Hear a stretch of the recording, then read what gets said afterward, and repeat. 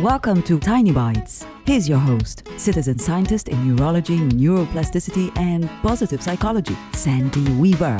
There are a lot of ways to cope with a painful experience. Some people cry for days. Some people lash out at anyone who tries to help. Some people self-medicate with food or sex or drugs. And some people withdraw into themselves, waiting for the pain to subside.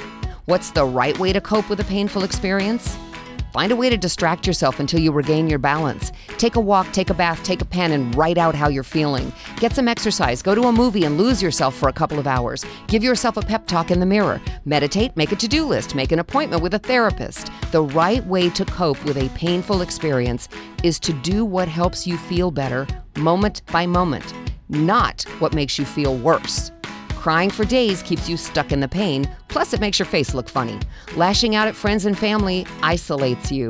Binging on food, sex, or drugs might feel good in the moment. Later on, you will kick yourself for your weakness. Don't do that. Get up, get moving, get help. They'll all help you get better.